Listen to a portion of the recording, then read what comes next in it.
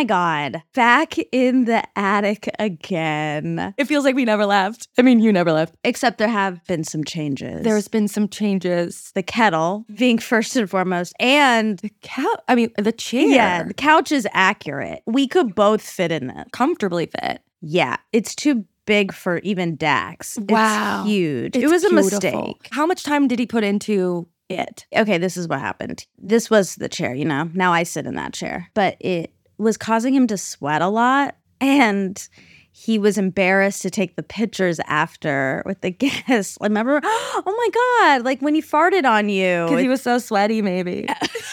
Oh, shit.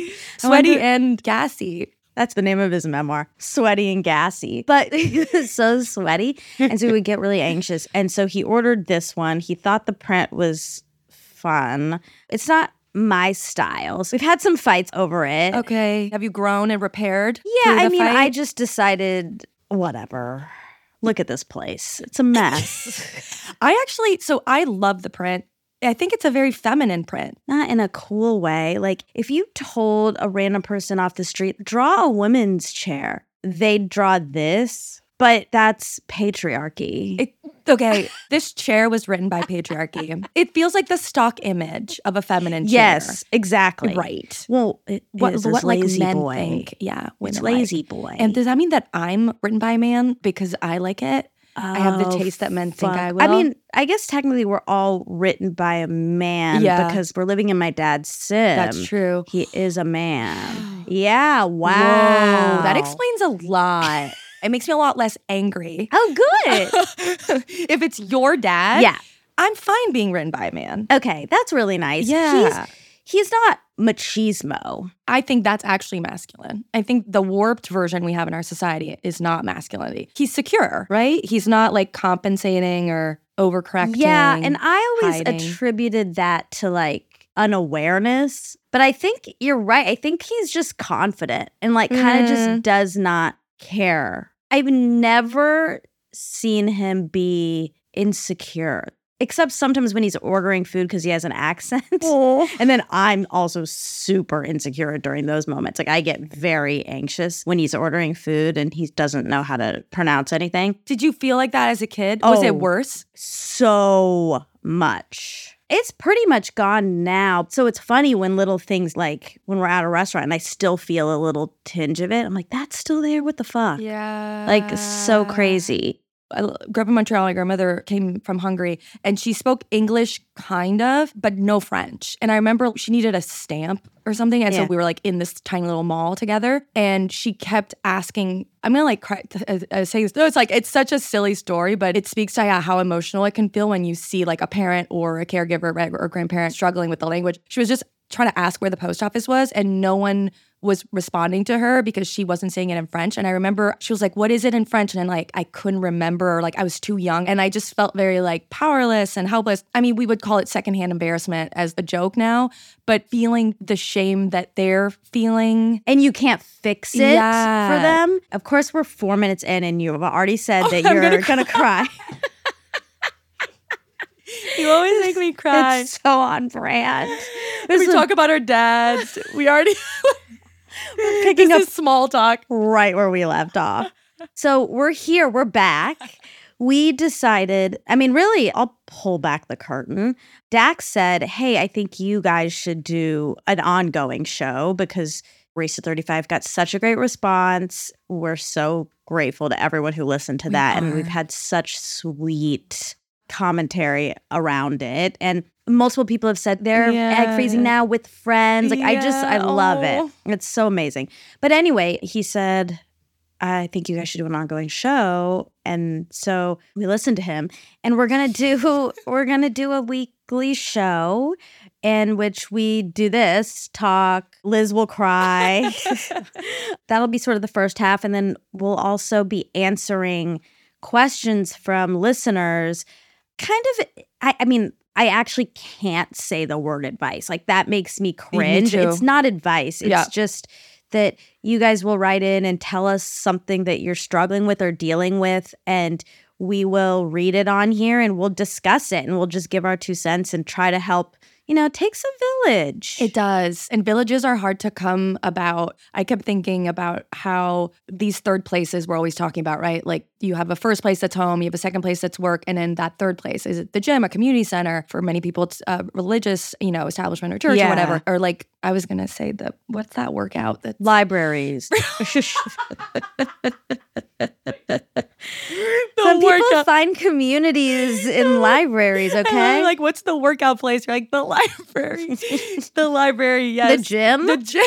Well, CrossFit gyms, I feel like it feels almost like, right, you're part of something. But there's a dearth of those places. And I think so often we feel lost or stuck and we just go to like, it must be me. I must be doing something wrong. And I think so much of it is just a lack of community for so many people. And that's what Race to 35 felt for me. Yes. And I think so many people who shared, they're not even doing egg freezing. There were men who came up to us, I right? know. And, clearly not freezing their eggs either, but felt this sense of community. And I think to me, it's not about advice. It's just about community. Like, tell us what you're going through. And sometimes just like being able to feel heard in that moment and not alone, it doesn't really matter what the person says. It definitely doesn't matter because it's sort of the blind leading the blind a little bit. We don't have any degrees in psychology. No. It's unqualified. It's unqualified, but it unlicensed. is our 2 cents. We both are in therapy. What if I started reading these questions to my therapist, like pretending they were my issues, just so I could get really good advice? Wait, that's a good, okay. I got to save therapy for me. Speaking of, we should do a little update on how we're feeling post. I mean, it's been 8 months. No way. I mean, it was August. Wait, that's wild. Yeah, since we finished our egg freezing. And I wonder for you how your thoughts have progressed, if you've even thought about it since we've done it. What do you think about it? When it comes up in conversation, I've become now the evangelist. Like if I overhear anybody being on the fence about it, and especially if they're at a company or somewhere it's paid, I'm like, I don't leave them alone at the party. I'm like, because I just think, God, Liz, do it. That sounds rapey. I know, it's very non-consensual and I need to chill. I do that because I just feel like I wish someone had done that for me. Not that I was at a company that would have paid for it, but I just wish I'd done it earlier, right? Same. So when I hear a woman say like, oh, I'm like whatever age, but like maybe I'll just wait a few years. I'm like, if you know you're going to do it now. And I still tell people, I'm like, yes, it's painful. I was just talking to my friend Rupi about it actually. She was like, does it hurt? And I was like, yes. 10 for Liz and 2 for Monica. 2 for me. Like, I can't do my own shots. And I told her, like, I will help you. I'll do it with you, all this stuff. I've never had a baby, but it's similar to the way that I feel a lot of women will describe childbirth, which is it's super painful, but it's so worth it. It almost, for me, still feels like it was a spiritual experience to do it with you. And I still have my little Liz walking around with me. And that is very powerful. Sometimes I'll still think like, months go by and I'm still single. Sometimes I'll go back and forth on like, should I do another round? And I know that you're doing another one. And I'm like, do I just do it again with her? But what about you? How have you evolved? Yeah, so it's been a ride. So one of my very, very, very good friends is currently freezing. She is retrieving tomorrow. Oh, wow. Which is so exciting. So, wow. When she was leading up to it, I was so excited for her. And on her first day of shots, I went over there and 2 of our other friends came and, we eventized it as we do. I walk in, I'm like, I'm the expert. Yes. I know what I'm doing. I just did this. I can be of service here. And I'm like, laying out all the things and all of a sudden I just knock it all over on accident. But like all this glass, it didn't shatter, but I immediately basically like threw all this stuff all over the floor. And everyone was like, oh, it's okay. But I could tell immediately all the confidence they had in me was gone. Oh, no. And in myself. I was like, oh, wow. no. It's like when you're on stage and you have a performance and you like blank and you don't. Oh. Because she'd ask a question and I'd be like, fuck, I don't remember. Yeah. And I can't remember so much. I bet I wouldn't. Crazy. Yeah. I couldn't find our videos, our nail lady videos. Like, so I was kind of panicking. And of course, what's so fascinating, as we learned during the process, hers is different. She had to take a pill before. Oh, I took a pill, but it was to be adjusted to your cycle. No, like different. Literally before the shot. Oh. And then also she wasn't using Q caps. She was using that big ass needle. Remember that? The trigger shot needle? remember the big needle that we took off immediately and put on another? She was using that big one to retrieve the medicine and put it in the saline. Like that's, I guess, technically what that's for, but the Q cap makes it much easier. Right. Whatever. So it was just really fascinating because I was like, oh yeah, it's not regulated. It just put me back in that headspace. And my reaction to all of this was surprising to me. And ding, ding, ding, therapy. I talked about it yesterday in therapy because I said to my friends, I got her a tray. I picked out a really good one for her. It's very her. With the cheeses? Bright blue. No, that wouldn't be good for her. There's one with cheeses. But she's like a bright blue girl. Aww. So I got her a bright blue. Anyway, she's been keeping us updated as she should, as we asked for, right? And for some reason, when I've been getting these updates, I have this like little pang that happens every time. It was very surprising to me. I was not expecting to feel anything other than just pure empowerment, sisterhood feelings. I want her to get 4 million eggs. Like I'm sending so many positive vibes her way. Everything's going great for her and I'm so thrilled. But it's just like when I see something about like the size, it's not even like, mine aren't like that. It's not that. That's why I was having such a hard time processing what was going on. And I had to talk to my therapist and I was like, I really don't understand. It's not that I'm feeling jealous and it's not that I'm feeling annoyed that I'm being like asked things. It's this other feeling that I don't even know what to name it. And we essentially got to, I think I had convinced myself that I had processed all of those feelings because we did it here. We did it together. We did this podcast on it. Esther Perel fixes everything. You know, we talked it out. It's like, great, that's done now. And it's obviously not. Mm-hmm. Obviously, it's not. I still have all these lingering feelings around it that I've really compartmentalized. I've slammed the door shut on it. And I think, okay, I guess I'll just be honest. Me and you went to South by separately, and you did a panel on fertility. Right. And you told me you were doing that. And I had that exact same feeling. I didn't know where to place it. But I think what it is every time someone is forcing me to open that door that I've slammed shut, or like it cracks the door open where I'm like, I'm not ready to enter that. So I think that's what it is. It's just like I've really placed it far away. And of course, it's all about control, right? I thought I had control over that, this uncontrollable thing. I made it as controllable as possible. And then I just get reminders like, oh yeah, you don't have control. So it's good because my therapist and I are gonna we're revisiting those feelings and what's happening and why I'm like triggered. I think I'm still really scared I can't have kids. And how does that make you feel? Just scared. Yeah. My periods have been so weird. We've talked about this a little bit. And every time I have a weird period, I'm like, I'm infertile. Like, I think that every time. So I'm off the birth control. I've been off of it since then. I'm just like, it's taking my body a long time to adjust. But also, what if it's never going to adjust? I don't know. So it's been kind of a lot. Yeah. I don't know if I'm going to have kids. Is there a bigger question, right? That if you don't have the answer to it or you have little pieces of, quote, not even evidence, but little artifacts that could go to prove that story right. Of course, that's triggering. Like, we're not talking about, you had a scar removed and I mean, even that for people, that can be, sorry, that was so specific. Like someone's like, well, I had a scar. But this is so She's minimizing. I'm not a scar minimizer. Also, how can you have the scar removed? I don't even know. I don't even know why I said that. I don't even know what that is. Did you mean a mole? Mole? Maybe a mole. Okay, mole removed. A non-cancerous mole. And even that's not, okay, cut it out. I'm not. I'm keeping it. It's not like, should I get a donut? Right. Or a muffin? Or I don't know if I'll be able to eat banana muffins anymore. This is such a, fundamental question in your life. Yeah. And again, I said it on the podcast, I was astonished at how quickly you did, quote unquote, bounce back. Well, turns out I didn't really. Well, no, but you did. You intellectualized it a lot because you were doing a podcast about it. And so you had to explain it and understand it. And sometimes that makes us feel like, okay, now that I understand it, I'm over it. Yes. But that's not how ambiguous grief works too, right? And, I wanted to ask you, do you feel like you should be over it? Because it feels totally normal to me that you would be triggered. And it seems like what's bothering you is why. And to me, there is no why. Like, of course you are.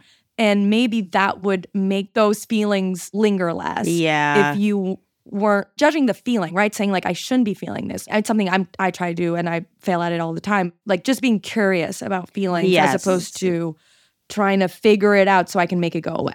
Totally. No, that's right. I think now is the time where I am going down that road where it's like, oh, it's okay for me to be feeling this. And maybe it's even more normal than not to be feeling it. Totally. It is still important for me to unravel why they're happening so that I can take some steps, right? I mean, what we talked about was, she's like, okay, so you have fear around it. So does that clarify whether you really think you want them or you don't? That's still a question in the mix too. And so then it's like really getting honest with myself about that.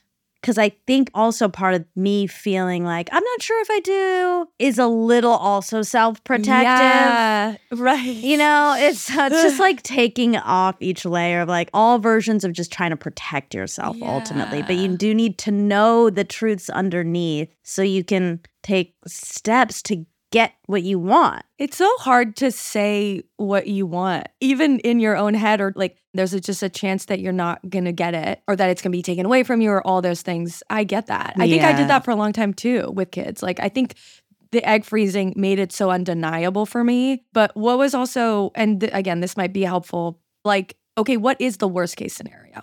And not in a, doomsday. Yeah, dramatizing it. And we kind of did this with Esther, like when she came in, right? It's very different, but I was like, oh, what if I never meet someone or whatever, right? And it's like, okay, what if, you don't meet someone in the time frame that you need, to have a kid in that way? And that stuck with me when she was like, you reimagined how your fertility, why are you not reimagining family? Yeah. Right? Why aren't you giving yourself the same kind of freedom to get outside of that box? And that actually you might be more happy outside of that box. Yeah. Not just like, well, I'm going to have to do it this way, but that might actually be a better way. Or maybe there's a way you haven't even thought about. And I don't know if that's helpful to you. I also feel like an expert could just tell you like, no. I know. Sort of bring down some of these, because I don't know, are you Googling stuff? Like I feel like I would just be hours and hours of rabbit hole and just be like, yeah, I have, ovary cancer. There's no doubt. Well, I've already self-diagnosed myself with PCOS, like all of these things. Yeah, I did go to a new gyno. She wants me to track my period for the next few months and then go back to her. And I was supposed to get some blood work done, but then I didn't because it was a Saturday and nothing was open. It's like, oh my God. Everything around all this feels chaotic. Yes. It's like when we were in it, it was chaotic. And now the idea of doing it again feels chaotic. And it's like, oh, fuck. This again. This again. Yeah. But also, I do think that a second time doing it is going to feel much different. I'm curious how that will feel because it might feel a little more routine. I'm not sure. Okay, I do want to tell people that you are currently icing your foot. I am no socks on, barefoot on the couch. Has anyone ever done that? It's so gross. I'm so sorry. Oh, I think I have. Okay, great. But you lost your footing. Okay, I don't like that term. I'm old, but I'm not that old. I don't even want to say sprain. I twisted my ankle. Okay, it just got a little twisty. I was going down a hill. I may have been texting. Oh, God. Probably you. And I fell. And then I caught myself. So I didn't like break my front teeth, but I definitely twisted my ankle. But the good news is no one saw me. That's the first thing you do when you fall. You just look around and then you get back up and you keep walking. That's what even happened to me when I got hit by a car, like on a bike. Yeah. If anyone has been in an accident, obviously if it's not, to the point where you're unconscious or heavily injured, you just like get back up. Yeah. You're like, I'm fine. Up. Yeah. It's like a weird survival thing. So I was in survival mode. Yeah. Do we think that is evolutionary? Because if you're injured and people see you're weak, like you're immediately a target. Vulnerable. Yeah.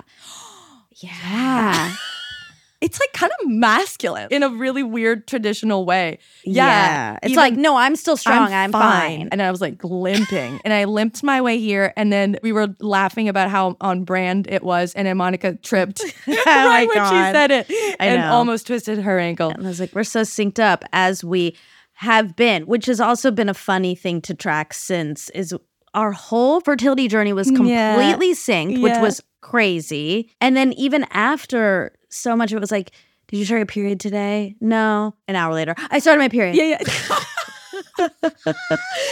It's crazy. Even once I think I like packed pads because I knew you had yours, and then it like came in really handy. I have like a period tracker app, and it's just you. It's just like you.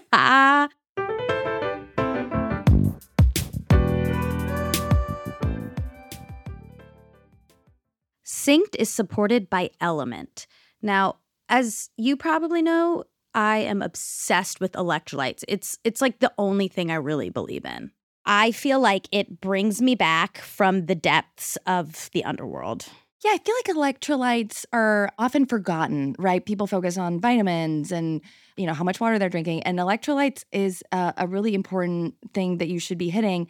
And there's not a lot of like healthy ways of getting electrolytes, right? It's usually through like really sugary drinks or like things that aren't so good for your body. But that's why I love Element, because I could just get all the good for my body without any of the bad. Yeah, and I was just at a pool with some friends, and we had just come off of a pretty boozy day, I'll say it. Mm-hmm. And I force-fed everyone Element because everyone was struggling, let's be honest. And we bounced back. We were so ready to go immediately after, because when you sweat, the primary electrolyte lost is sodium. Athletes actually lose up to 7 grams per day. And when it's not replaced, it's common to experience muscle cramps, fatigue, sleepiness. You get like a full electrolyte deficiency. So Element's an awesome way to replenish that. Right now, Element is offering a free sample pack with any purchase. That's 8 single-serving packets free with any Element order. This is a great way to try all 8 flavors or share Element with a salty friend. Get yours at drinklmnt.com/sync. That's SYNC. This deal is only available through my link. You must go to drinklmnt.com/sync. Element offers no questions asked refunds, so you can try it totally risk-free. If you don't like it, you can share it with a salty friend, and they will give you your money back. No questions asked. You have literally nothing to lose.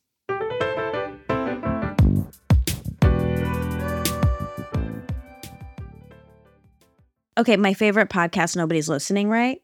They were talking about periods the other day, and she said she thinks that's a fallacy that periods sync up. No. Can you research it, Rob? Let's make the man research period syncing. Wait, based on what? But anecdotally, I feel like it's true. It happens all the so time. often. Yeah. But maybe there's just not enough science around it. We should do some experiments. I feel like there is science around it, and it's all about the pheromones and the smelling the hormones thing. Isn't it the nose? That makes the period change? You're smelling the each pheromones other, make sense, and your pheromones or hormones are syncing. Oh my God, Rob knows. Okay. I can tell. What happened? What is it? The clevelandclinic.org, there was a doctor that said that it's not true. Okay, but that's one doctor. Yeah. No. It's a man? No, Stacy. Oh. Okay. Well, Stacy, Stacy can we really says trust? no. Stacey could be a male's name. I've heard it as a true. male. Well, Stacy, he or she says there isn't scientific evidence to back it up. Okay, so I So that's think different. right. It's like astrology and like moon shit. Like, and it's I all love true. moon shit. It's all The moon, it's all true. Oh my God, speaking of, okay, I'm gonna, maybe on this every week, I'll read our co-star. You know, yours. I was like, that is the most on brand. Yeah, so yesterday's, or maybe I'll look at today's. Oh, I'm not allowed to say today and yesterday and stuff on these podcasts anymore. I got in trouble. I'm just kidding. She also says the moon stuff's not true either. Okay, Stacey's a skeptic. I don't trust her at all. I don't. What's she trying to prove? She was written by a man. She was written by a man. Stacey was written by a man. That's right. Okay, our co-stars for today. So let's remind everyone, you're a Pisces, water sign, synchronized swimmer. I am a Virgo, earth. I walk a lot. Okay, now for our co-star, the PSAs. Okay, PSA, Virgo, you can't fix anyone. I laughed out loud. It's so dead on. Did it make you mad to read it? Were you like, ugh? Yeah. I was like, I want to fix you, You. Yeah. co-star, and I'm gonna. No, I was just like, oh, fuck, it's so true. I want to fix people. People are bad out there. Yeah, people are bad and you're good. No, I'm not. I feel like if I was as good as you, Oh. no, I'm not. I'm actually not kidding. I feel like I would have your overconfidence that you can fix things because I feel like you can do a lot. Like if you set your mind to something, I feel like it happens. So I understand how that translates to people. That's really nice. Okay, I'm going to keep trying to fix everyone. For you, PSA, nobody remembers that interaction you're ruminating over. Oh my gosh. Also, so dead on. I mean, I told you about my celery. I went on a Your date. I I went on a date this week and I was eating a piece of celery. I was like nervous. Can I ask a question about the celery? How was it cut? There was sticks and it was Was kind it of like these Buffalo Wild Wings? Yeah, like vegan buffalo wings, Okay. like cauliflower. And then they put pieces of celery, which Right. I love. I'm a fan. I love dipping celery into ranch. And We're pro celery here. I'm pro celery. Yeah, big fan. But in that moment, for some reason, celery was like a foreign object. Like I'd never eaten celery in my life. I was doing it for the very first time. And then I put a bit in my mouth and it kept falling out. And I was talking. It wasn't like, oh, they're talking. And so, I'm captivating the entire attention. I'm like, look at me, look at my mouth. I'm speaking. And then celery is coming in and out. And then a few seconds later, I tried to like prove I can eat it. Like, I was like, okay, that was weird, but if I eat it well, then it'll make up for that it. first horrible incident. Yes. And then worse. It like jumped out of my mouth. It was like the celery was just rejecting me. In that moment, I was like, it's over. And it was like 20 minutes into the date. This is a deal I was breaker. like, this is never, like, the deal is done. And it wasn't, surprisingly. Surprisingly. Yeah. I wonder if it was actually a good move because you're like drawing a lot of attention to your mouth. It wasn't. Rob, would that be hot if celery is like popping out of your mouth? Also, like with celery, it was such a weird. Not that it would have been better if it was like sauce coming out of my mouth or like chili. Chili. Oh, my no, God. that would be worse. way Yeah, that would be Yeah. worse. Okay, maybe this was the best case scenario. Yeah. Maybe celery is the best food to be Choking flying on. out of your mouth. I'm going to blame the restaurant. Yes. Okay? For sure. Because I think if it's good, snappy celery, it should snap into your mouth easy. But sometimes when it's a little older, it has those strings. Yes. Or did it have those? It had strings, and I think I was trying to be cool and like break it and then put it in my mouth. That was the mistake. Don't try and be cool, okay? Yeah. Around Cigarette. celery and what? It was like a cigarette. Like a for you? cigarette. Yeah, I was just Oh my God. so embarrassing. Oh my God. Yeah. Okay. Okay, so we're not going to overanalyze interactions, and we're not going to try and fix people. I can only half promise. Yeah. I'm kidding. I'm really trying. If you try and think of moments where it didn't work, it'll probably help you. That's really real for me. Like, I've been the sheriff before and it has not served me well. So I have been active in trying to not do that. It's hard, but I think I've gotten better. I do think I've gotten better. I feel like you've progressed a lot in the last, I can't believe it's been 8 months since we did a show. Right? But yeah, you're doing great, dude. Also, it's not a, coming back to the egg stuff, it's just not okay, this is done now. It sucks, but accepting that, Work I think in is, progress. Yes, yeah. Literally nothing is done. That can feel really demoralizing. I feel like it can make some people just give up. Like, what's the point of all this if every day I have to work the same amount to get to zero, But also, I don't have. I have the upside, actually. Okay. The upside is with control and stuff like that. Would you really want to live your life knowing how everything is going to happen? Because control is all about, for me particularly, I want to know what's going to happen. If I were to sit down and watch a movie and know how it ends, would the movie be as fun? Oh my God, yes. That's why I've watched Good Will Hunting 4 billion times and Contagion 40,000 times. It's even better when you know the ending. Well, Wow. of a good movie. Okay, wait, let me phrase it differently. Okay, if you knew how everything in your life was going to go, would you choose that life over the one that you have now? No. Right? Well, no, I wouldn't. It's scary. Of course. I'm not saying it's not. In certain moments, because I struggle with this a lot, where I just want to know, I want to know. You want to know because your brain is coming up with the worst case scenario. You want to Yes. know that it's not going to be bad. Exactly. And so I tell myself, like, I don't even know how good it's going to get, as opposed to, Yeah, I don't that's a know how bad beautiful it's way gonna of get. looking at I it. mean, it's work in progress. You have to remind myself all the time. Okay, we are going to read a couple. Wait, but we got so many. I know. Also, thank you Yeah. so much for people who wrote in. We might reach back out to some people to get a little more details on their questions. We want some deets. We want some juicy Details. deets on Yeah. what's going on. And we haven't seen this, right? No. Okay. No. So that's what's kind of fun is I'm dry reading these. Okay. That's the acting term. Okay. A dry read. It means I have not read it yet. Okay. Okay, we're going to start with this one. It's fertility related. Okay, great. Family is upset I won't donate my frozen embryos to a cousin.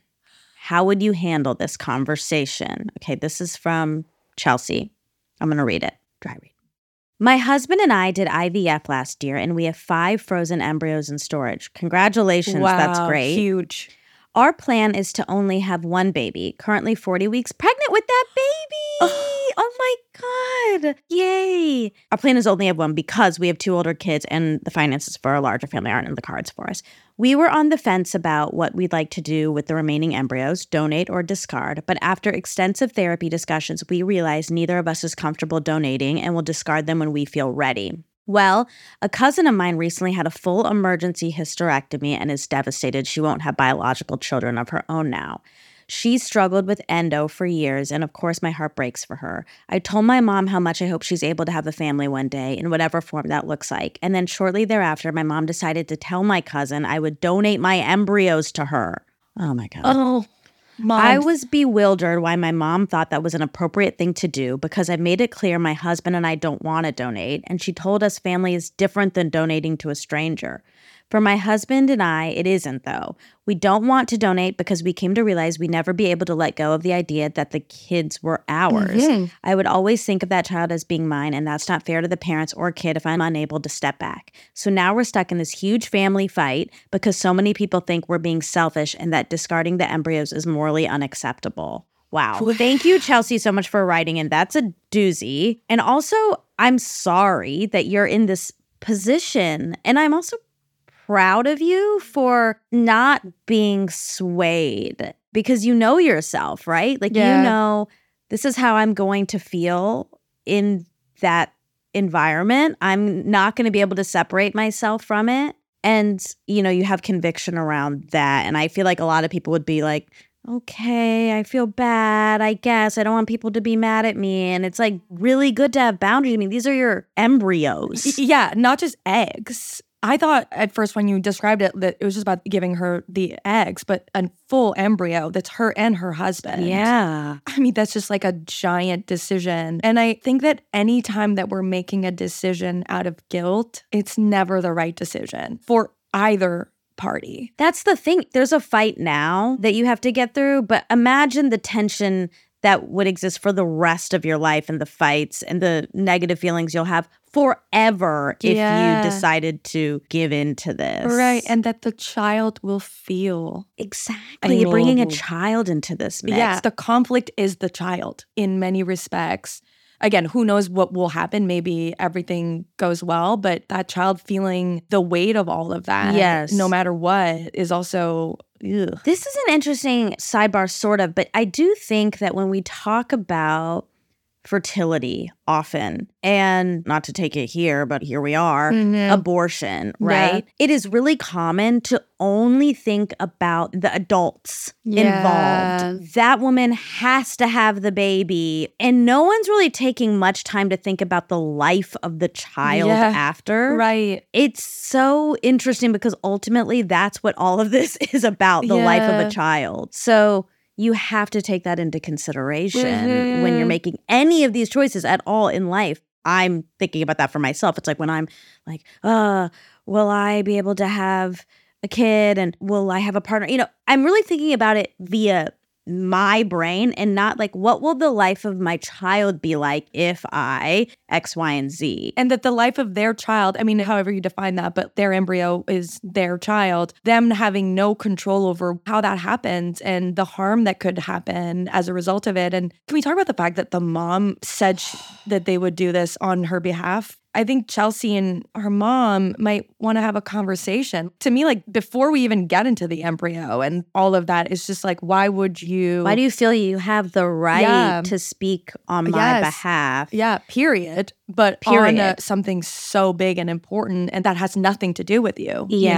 know, it's her body, it's her embryo. To me, that's the sort of starting point. It's hard with families. Like, families are so funny. I think family is the most beautiful and heartbreaking thing. The people in your family, in my case anyway, are just the people who bring me the most joy and the most intimacy and connection, and that I can feel the most pain if I'm not connected. Yeah, there's like dysfunction in all families. And even though, this is a big conversation to have with your mom, which again, I feel like is the first person I would go to and have a conversation with, but these are hopefully moments of growth and repair and connection, even though they're hard conversations. So how do we think she should approach with the cousin? This is tricky because she's saying we don't want to donate because we came to realize we'd never be able to let go of the idea that the kid was ours. And that's very honest. Like, that's just so honest. And I don't see how anyone could fight that. Yeah. And if you are the cousin, you would not want to have a kid who people are around who think that's there. Like, this all gets so complicated. I think there's something to be said in saying plainly, I wish we could make a different decision here. Yeah. But I know that we will not be able to separate enough from this child that it will always feel like ours. And I don't think that's fair to you or the child. I think it will end up causing a lot of conflict and tension. I'm so sorry. I also think a piece of this, which really sucks for Chelsea, is she's just also going to have to be comfortable knowing they might be upset, but that she made the right decision. Yeah. And that's the worst part of all of it, is like when you know you're doing the right thing and people are still upset. Yeah. And not all feelings are permanent. Who knows how she'll feel in 1 year, 2 years, 5 years. I feel like there's so many times that I've had blowups in my family where now looking back, there's a recognition of like, I'm so glad you didn't do what I told you to do, right? Yes, exactly. And I also feel like when I'm in guilt, I tend to over-explain. Over-explaining can be this weird, I don't know if I want to call it like a fawning response or like a coping mechanism. And I'll just talk and talk and talk. And I almost feel like in this case, if I were Chelsea, I wouldn't say that much. Exactly. Keep it very simple. You have nothing to explain. I know. You have nothing to justify. This is yours. And it's weird what they're asking you to do. And it's a lot and you don't feel comfortable. And that's actually the only thing you need to say. And that's when in nonviolent communication with all these I messages, I see that you're really struggling with this, but I don't feel comfortable doing this. Let me know how I can support you in seeking out adoption or other people who could donate an egg. So let me know how I can support you. It's not just in saying your like, journey. fuck you. Yeah. And like, you're alone. It's this way to fix your problem is not possible. An option. But I'm here to support you. Yeah, I'm here to support other options with you. Yes. And help you figure that out. I think that then you're reframing the problem. Like, it's her problem. Right now, it's like your problem, and it's not. And this is a really, I think I probably said this on Race to 35. I say it all the time. People are probably sick of it, but I have found it to be the most profound thing I've ever heard in therapy. And it's around boundaries. And this conversation is about boundaries. Totally. You hear it all the time, like, you have to have boundaries. And I thought I knew what that meant. But then my therapist said it so clearly. She said, boundaries aren't you can't do this. It's I won't do that. Yeah. So you're not telling anyone else what to do, what they can and can't do. It's you. It's I won't. I will not sit here and be yelled at. I will walk out. Yes. Not you can't yell at me like that. So that for me is such a good framing of it. This is sort of an extension of that. It's I have a boundary here. I will not be donating an embryo because it's not an option for me and my family. Yeah. And that's it. That's it. Whether it's an abortion, whether it's having a baby, no one should be ever making that decision for anybody. Again, it's not to the benefit of the person and not to the benefit of any child that comes into the world through someone else's decision. The more strongly you can sit in your decision and being steadfast and clear that it's the right decision for you, that's all you need to do. And yeah, they might be disappointed. Well, she'll be disappointed. She will be. She you will also be. have to expect have it. exactly. That's life, you know, have some expectations around. Can't that. get what you want. You can't get any embryo you want. It's just I know. Ooey ooey.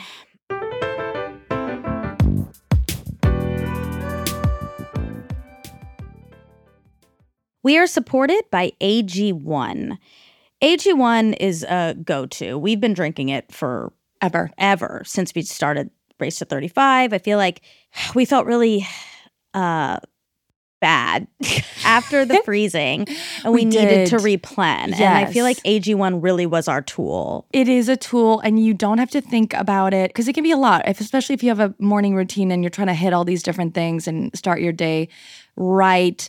AG1 is like the easiest part of my morning because I know I'm getting everything that I need, and it makes me remember to like drink a whole glass of water, which also helps, and it tastes really good. It does. And sometimes I've been throwing it in smoothies, which is a nice little Wait, I gotta try hack. that. Yeah, it's so good. Instead of taking like a million supplements, you know, when you have the case of 400 supplements, you can just do one pack of AG1 a day. It's really awesome. It gives you energy. It supports your immune system. It has 75 high-quality vitamins, probiotics, and whole food source ingredients. It's kind of a one-stop shop. Yeah, AG1 is really raising the standard for quality in the supplement category. I feel like a lot of people are into supplements and, you know, have you tried this or you tried that? And then I look into AG1 and I'm like, I'm getting all of it from one thing. And I am saving so much space in my cabinet for other things and more AG1. If you're looking for a simpler, effective investment for your health, try AG1 and get 5 free AG1 travel packs and a free 1-year supply of vitamin D with your first purchase. Go to drinkag1.com/synced. That's drinkag1.com/synced. Check it out.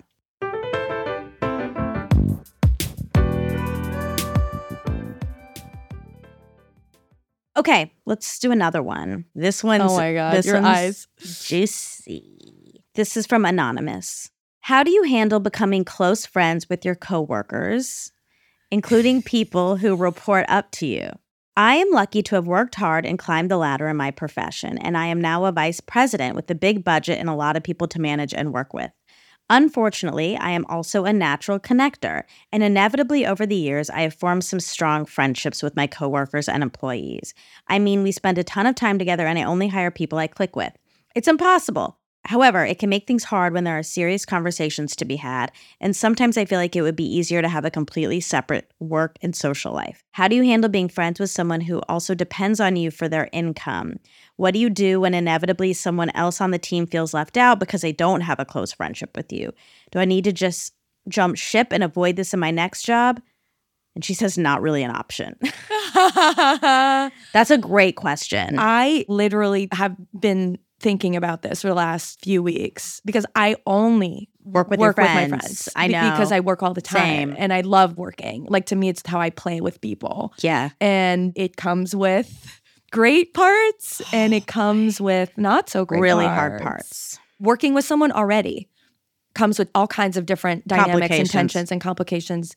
And then being friends with someone also. And then you put basically those two together. And so you're amplifying the fun, but also potentially amplifying the amount of conflict and how hard it is to navigate that conflict. That's the piece, right? Yeah. It's how to extract yourself. Like in a regular workplace environment where you're not working with your friends and there's conflict, which there will be, you can extract yourself. You can go home. You have different places to go and different landlines. When your go-to person is also the person you work with, also the person you have dinner with, it gets very, very, very complicated. And it can get very codependent. I feel like that's the label. And again, codependency can show up in all kinds of different ways. Can you describe it for people who might not understand codependency? I think you'll be better at describing it than me. Okay. I feel like you're really good at it too. Okay, you just did it. I feel like...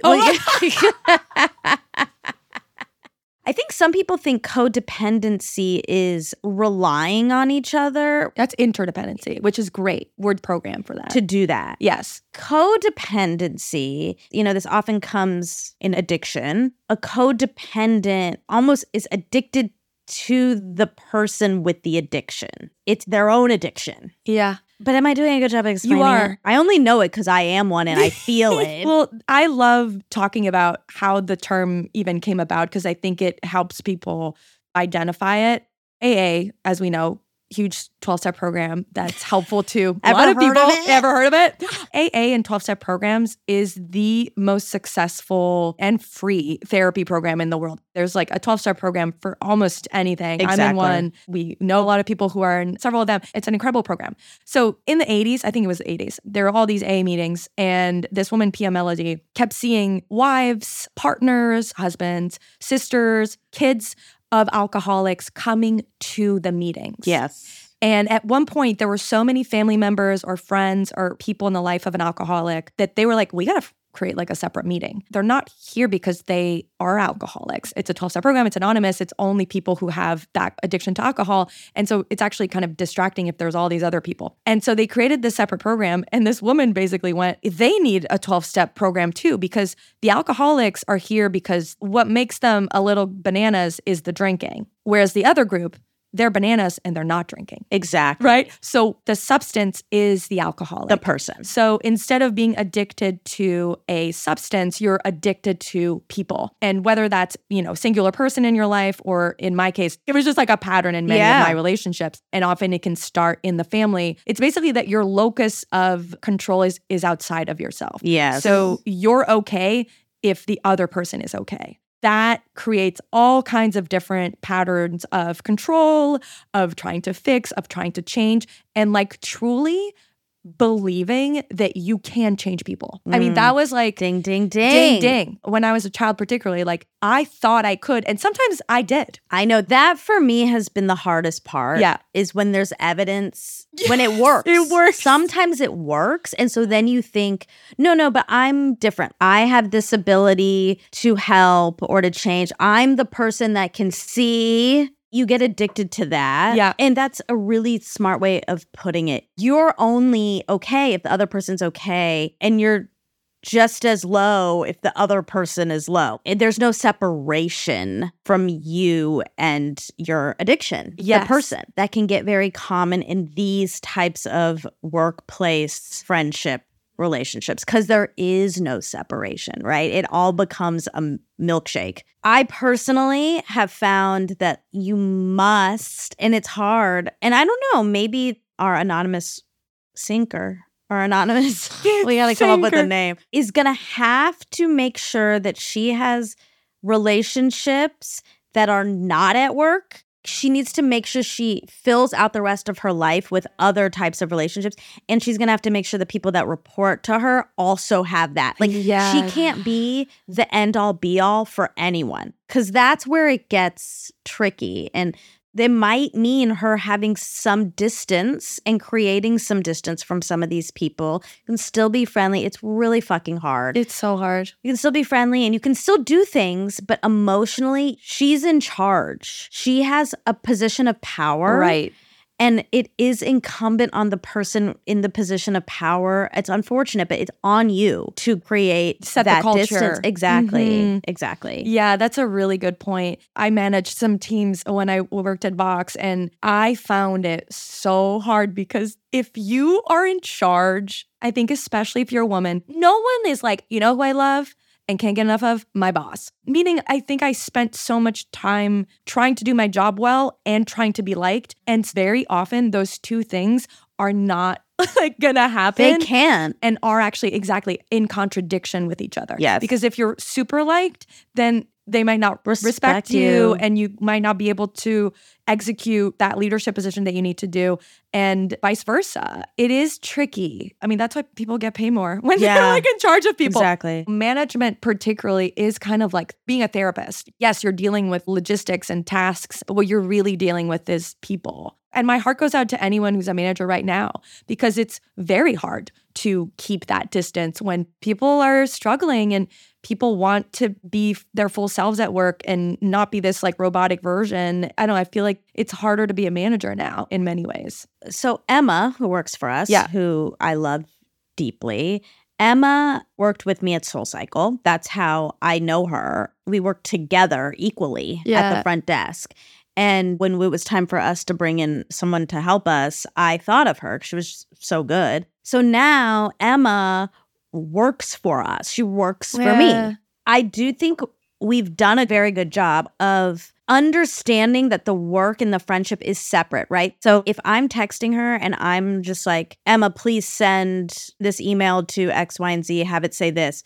I mean, that's probably not how I would talk to her as a friend, but we can compartmentalize those two things. And it's just everyone going in with that knowledge, right? Like when we're at work, we're doing work. And then maybe we do all go out for dinner after, and that can be a little bit more lax, and we shouldn't talk about work there. Like really separate those things. Yeah. Especially if there's a power dynamic. Like it's one thing if everyone, like when we worked at SoulCycle, we would go out after and we'd talk about work all day long because we're on the same level. Yes. But when people are at different levels, that gets very complex. And so if you're out socially, try to not make it about work at all. Yeah. And we do that. When she's out here, she'll come, we'll do like work meetings, and then her and I will go get wine and we'll have a friendship hang. And it has nothing to do with work. And I think you have to have those compartments. Yeah. That's a really good way to put it. As I'm listening to, I'm also like, so work is boring. Like, right? You want to have fun at work. So you do want to joke around. But creating those receptacles or containers for fun. Yeah. So like mid-30s. Receptacles of fun. Create a container around your fun. Get a tray for fun. Get a tray. But I mean, look, honestly, we have this. Yeah. If I'm sending you a contract, it's a different type of conversation and interaction than it is when we are at the diner yesterday. Everyone has to adjust to the different types of interactions if it's going to go smoothly, because there has to be some professionalism at a workplace. There just does. Yes, and there used to be. I feel like we're so much more lax around stuff. When I work with an assistant, and she's my bud too, so we'll go and have coffee and we're just talking about dogs and dates and all that fun stuff. And if I'm texting her, it's like friend. If I'm emailing her, it's like work. I'm not like, fuck you, do all my, but it's workless on email. And again, that's why I actually don't like to text her even about work things. Because I'm like, you want to keep that separate. Yeah, that's where that's our friend. And like, that's texting you. Whereas like when it's an email, it's more formal, more straightforward. If there's, something I want to talk about or rectify or confirm, we talk about this a little bit of like, okay, let's put on our work hats. And okay, now we have our friend hats. The work hats are off and we're just hanging out. Yeah. Like I think you can be overt in certain cases. Exactly. I think it's incumbent on you as the person in charge to dictate this, to have a little bit of emotional distance. I know like that really does suck, but it's required, I think, or things are going to get muddier and muddier and muddier. It's good to start with a little space. A little space just means you're not going to give your life story, you're not going to talk about your poop, yesterday's poop, like just have some boundaries around it. And then plan like work hangs and say when you get there, like, we're not talking about work here. Right. And even the work hangs, like, I mean, Me Too changed a lot of stuff. I was in media for several years, and there's definitely like a pre-Me Too and a post-Me Too kind of holiday party. Yeah. And the holiday parties pre-Me Too were a limited bar, right? Right. And just 2 a.m., 3 a.m., like stripping, making out, spin the bottle with the CO. No, I'm kidding. No, none of that. But then post-Me Too, I thought was a little bit more boring. It was like a 2-ticket, 2-drink maximum, and it started earlier and finished earlier. As much as I was like, oh, this is boring, it actually created more boundaries around it. I liked that the bosses left at one point early enough, that they showed up, we had a good moment together, but then they're not like out there all night with us. I think those little things will make a big difference. I think it's in the small things. It is. It's remembering like, you can't really have it all. I hate to say that, but if you're the boss, you're the boss. That comes with some negative stuff. It comes with more money. Yes. But you might not get to be best friends with everyone. Yeah. Wow. That was a fun one. All right. We'll do one more because we can't get enough. Okay. This is from Lillian. What's the appropriate way to split costs on a group vacation? I just did this. When there are singles, couples, kids, and varying incomes in the mix. A friend is having a birthday weekend beach trip. The folks going would be me, single, her and her partner, then one other couple with a kid. She proposed we rent a 3B, 1B house. Wait. Oh my God. Thank you. Yes. 3 3-bedroom, 1-bathroom house and presented the cost breakdown showing housing split evenly 3 ways. This is like a, what's that thing that you guys do? Fast math? The test to get into law school. LSAT. Like there's 3 baby. Anyway. Oh, yeah. Sorry. It's like a word problem.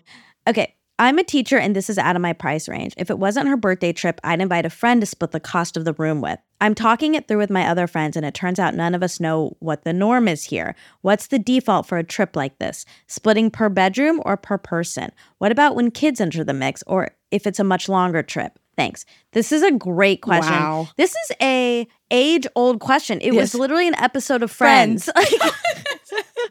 It's such a good episode. It is. Where people are eating stupid soups, but then they all split it. Yes. The person who wants to split it is always the person who got 4 appetizers. I know. Oh man, this gets heavy, Yeah. right? Because also, I'm taking it a little different direction. Lillian is not insinuating this, but there can also be a version of this where if someone's making a lot more money, Yeah. that they pay for everything, I actually think that's equally bad. Oh, okay. It's counterintuitive, right? Because Sure. it's like, yeah, I should treat everyone. I have the ability. I actually think that leads to some interesting friendship dynamics. Sure. So I think it is good that everyone in some way put money towards a trip. I agree. And that's a little bit different than what Lillian's saying, but I'm just putting that out there. I mean, I remember like dating someone, and not that you always have to do this in a couple too, but I was dating someone and things were weird, and then he got an Airbnb, and I remember like him being like, no, don't pay for it. I got it. And I just Venmoed it, and it changed the whole dynamic of the trip for the better. yes. Because suddenly I wasn't like in his space, and thank you so much. Exactly. And it just made us equal. you don't have to be deferential Exactly. to him. And if he wants to go to this restaurant and you want to go to this Yes. restaurant, if he has paid for everything, you can't help but be like, well, he's paid, so I guess we'll Exactly. just He's do what in he wants charge. to do. Mhm. And that just leads to weird It hierarchies. does. I couldn't see the hierarchy until it wasn't there anymore. And that's when I was like, wow, this is why this relationship is weird, right? That's so interesting. So, And by the way, I'm not saying everything should be exactly. split Me too. evenly. Me too. But I think if you're contributing something, you end up feeling better. I know that feels so strange. It does. It feels counterintuitive, It does. but you're 100% right. And even sometimes what you contribute can look differently. I know I've been in situations in my life where like I can't afford the, whatever. So I'll cook for everybody. Exactly. And I'll create a service or contribute in a way that is really meaningful, but that's not necessarily financial. Yes, absolutely. But to her question, I don't think a single person should be paying the same as the couples. Should they? A lot of this is about sleeping, right? I mean, Yes. that becomes like, it's like, who gets a bed? This also is a whole thing if you're Yes. with couples and singles. Like, You couples end up automatically get the beds. best bed. They get the best bed. Yep. And you get the pull-out. Because just you. Just you. So you deserve to be the least comfortable one. I mean, it's funny because I just went on a girls' trip to Coachella for the first time. And me and my friend Eliza were in the low end of our group. And so we're always figuring out ways to save. And we split a bed. And I think that we deserve to pay less because we split a bed. Okay, so in your situation, there's how many rooms There were 3 rooms. and how many people? 5 of us. So one person had their own room and the 2 other ones shared beds.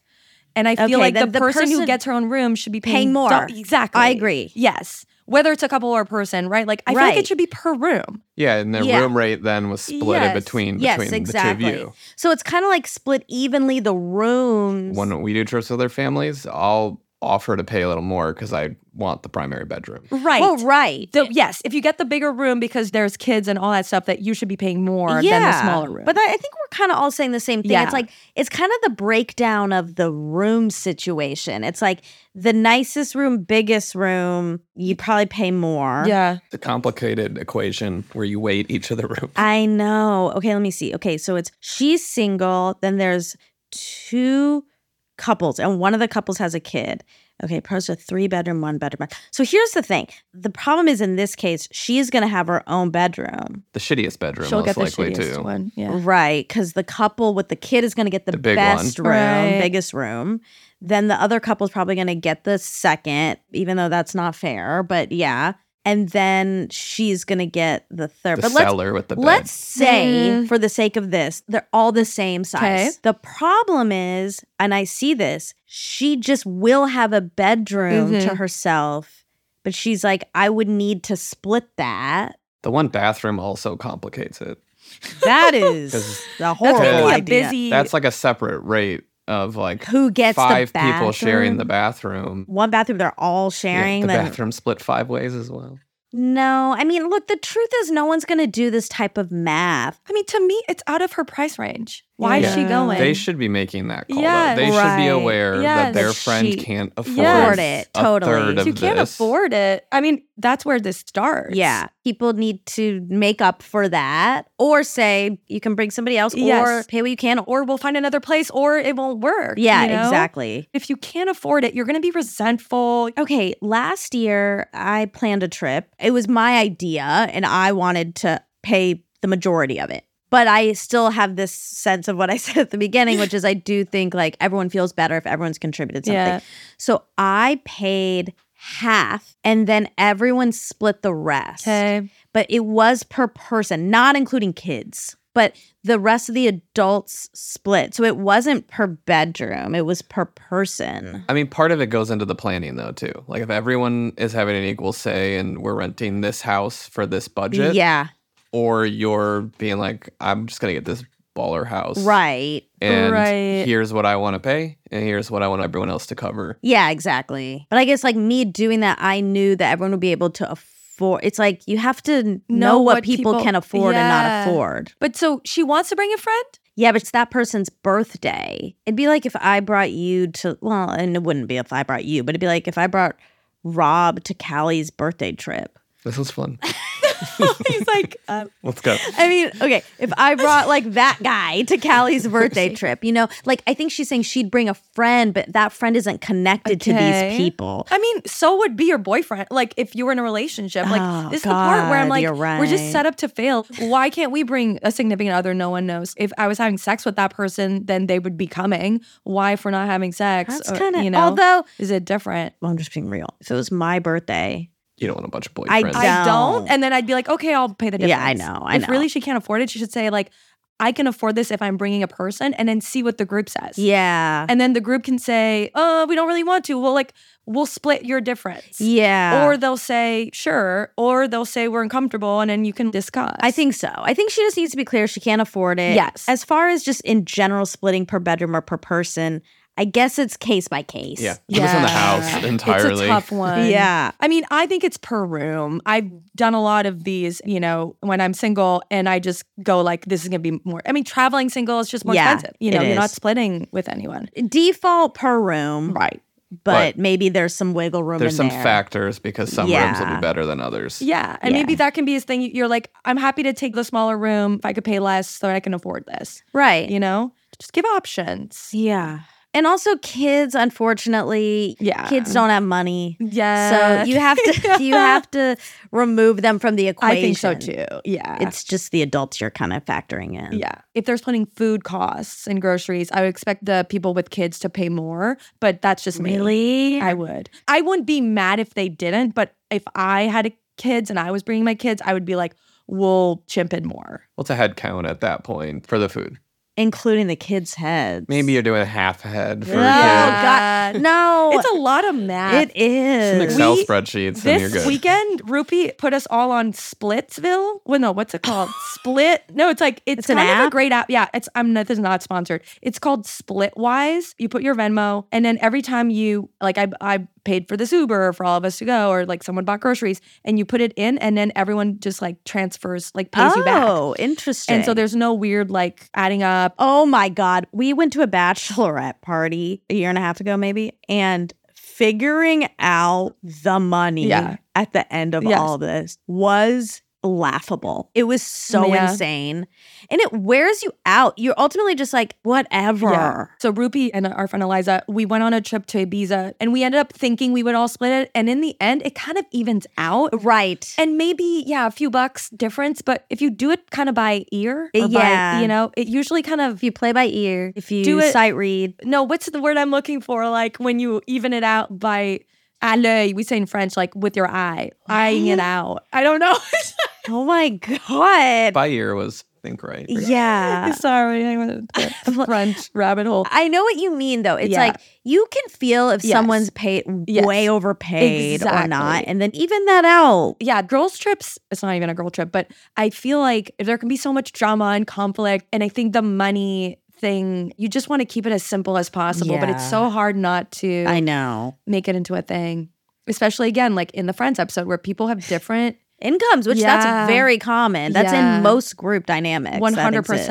exist. And it's not like one person's always making more. People's situations change. Yes. Okay. I It's think okay. we have I think- answered it. Yeah. I hope that at least Lillian, you know that all of this is normal. We're all dealing with this Yes. bullshit. And they're probably thinking about another version of this. I know. And it's normal to feel this kind of trepidation. Cautionary tale, because I know that there's some people that are like, well, if you have a lot of money, like none of this is an issue. I understand feeling that. Obviously, having a higher income or more money makes things easier. There's just no getting around it. It does. But my friends, they went on a birthday trip. It was a person's maybe 50th or 60th birthday or something. Very wealthy person, extremely wealthy person who paid for everyone. Oh my gosh. Private jet to this amazing resort Oh my gosh. in Mexico. Okay. Everything paid for. The whole resort was like bought out. And then, like dinners every night, parties. They paid for like face paint or something. I don't know. Massages. Like Face paint. Face paint is like so expensive. face paint is a big stretch. Like if you are paying for people's Private jet face fine. paint, Face paint? what? Anyway, okay, but I can't give any details, but basically this party turned where it became a White Lotus situation. All of a sudden, they're in this environment where they're like, oh no, this is really bad and wrong, but you're stuck Yeah. and this person has paid and you think you're in this lap of luxury, but then you also feel like, well, I can't say something's wrong. It just can get very complicated. So money can also fuck things up too. And there are situations too where someone's offering to pay for everything and then something turns in the trip. They don't feel like they're getting what they need or wanted or expected. They're always not strings attached, but again, Power like dynamics. Power dynamics. And then you can end up being Kicked getting out. a bill or being kicked out, or they change their mind, or there's an assumption. And then they're like, oh no, actually only this part was paid. And then you get, I don't know, if it sounds too good to be true, Yeah, very it might often, be. It might be. It might be. And so I think maybe just being honest up front is a good move of like, hey, I'm struggling a little bit right now financially, just letting you know. I mean, I'd still love to try to make this work, but I don't think I can afford a full room by myself. Just like be honest about that. Start giving options that you know they won't even really want to go with. Like maybe I could come for less nights so that I can afford it. Like so that you're kind of, giving them an option if they want to extend any generosity without asking for it. And look, if they don't, then you have your answer and then Yeah. you'll do a little dinner with them or whatever, right? Like it happens. And I think that's a better option than going somewhere where you're being resentful or feeling stressed with money. It won't be fun for you. Well, it makes it easier for her to say, I'll bring my friend then, too. Yes. If they're like, no, this is a hard line, it's going to be more expensive. That could be one of the Yes. options is could I Yes. possibly bring someone Yes. who I'll split the room with? Right. I mean, I will just say here, no one is allowed to bring a random friend to my birthday. to my birthday trip, to my birthday party. All right. That's even still, I don't love it. What if they went on a few dates with this person and they're dating them? They're a stranger. I You don't would say love no. it. Okay, then you're consistent. At my birthday party, house trip, I want to feel the most comfortable. And so if there's like a new person, no thanks. Got it. Even if it is your new boyfriend. I'm such a Pisces. God. I'm That too, seems so mean, but that's me. No. It just depends. Yeah. Oh, it's Trips all are hard. so nuanced. Okay, well, this was so fun. So I'm so fun. happy to be back with you. Me too. We'll be back to answer more really fun, thoughtful questions. I mean, every time we do anything at all under our armchair umbrella, I'm always just so honestly moved Me too. by how yeah. thoughtful our listeners are and interesting and introspective. Yeah. And so all these questions are amazing, and we're so excited to keep going through them and keep you updated on Liz's foot. And She did lose her footing. She hates that, but she did lose her footing. No. And her celery boyfriend. With my And her celery boyfriend. That's right. All right. We'll see you next week. See you.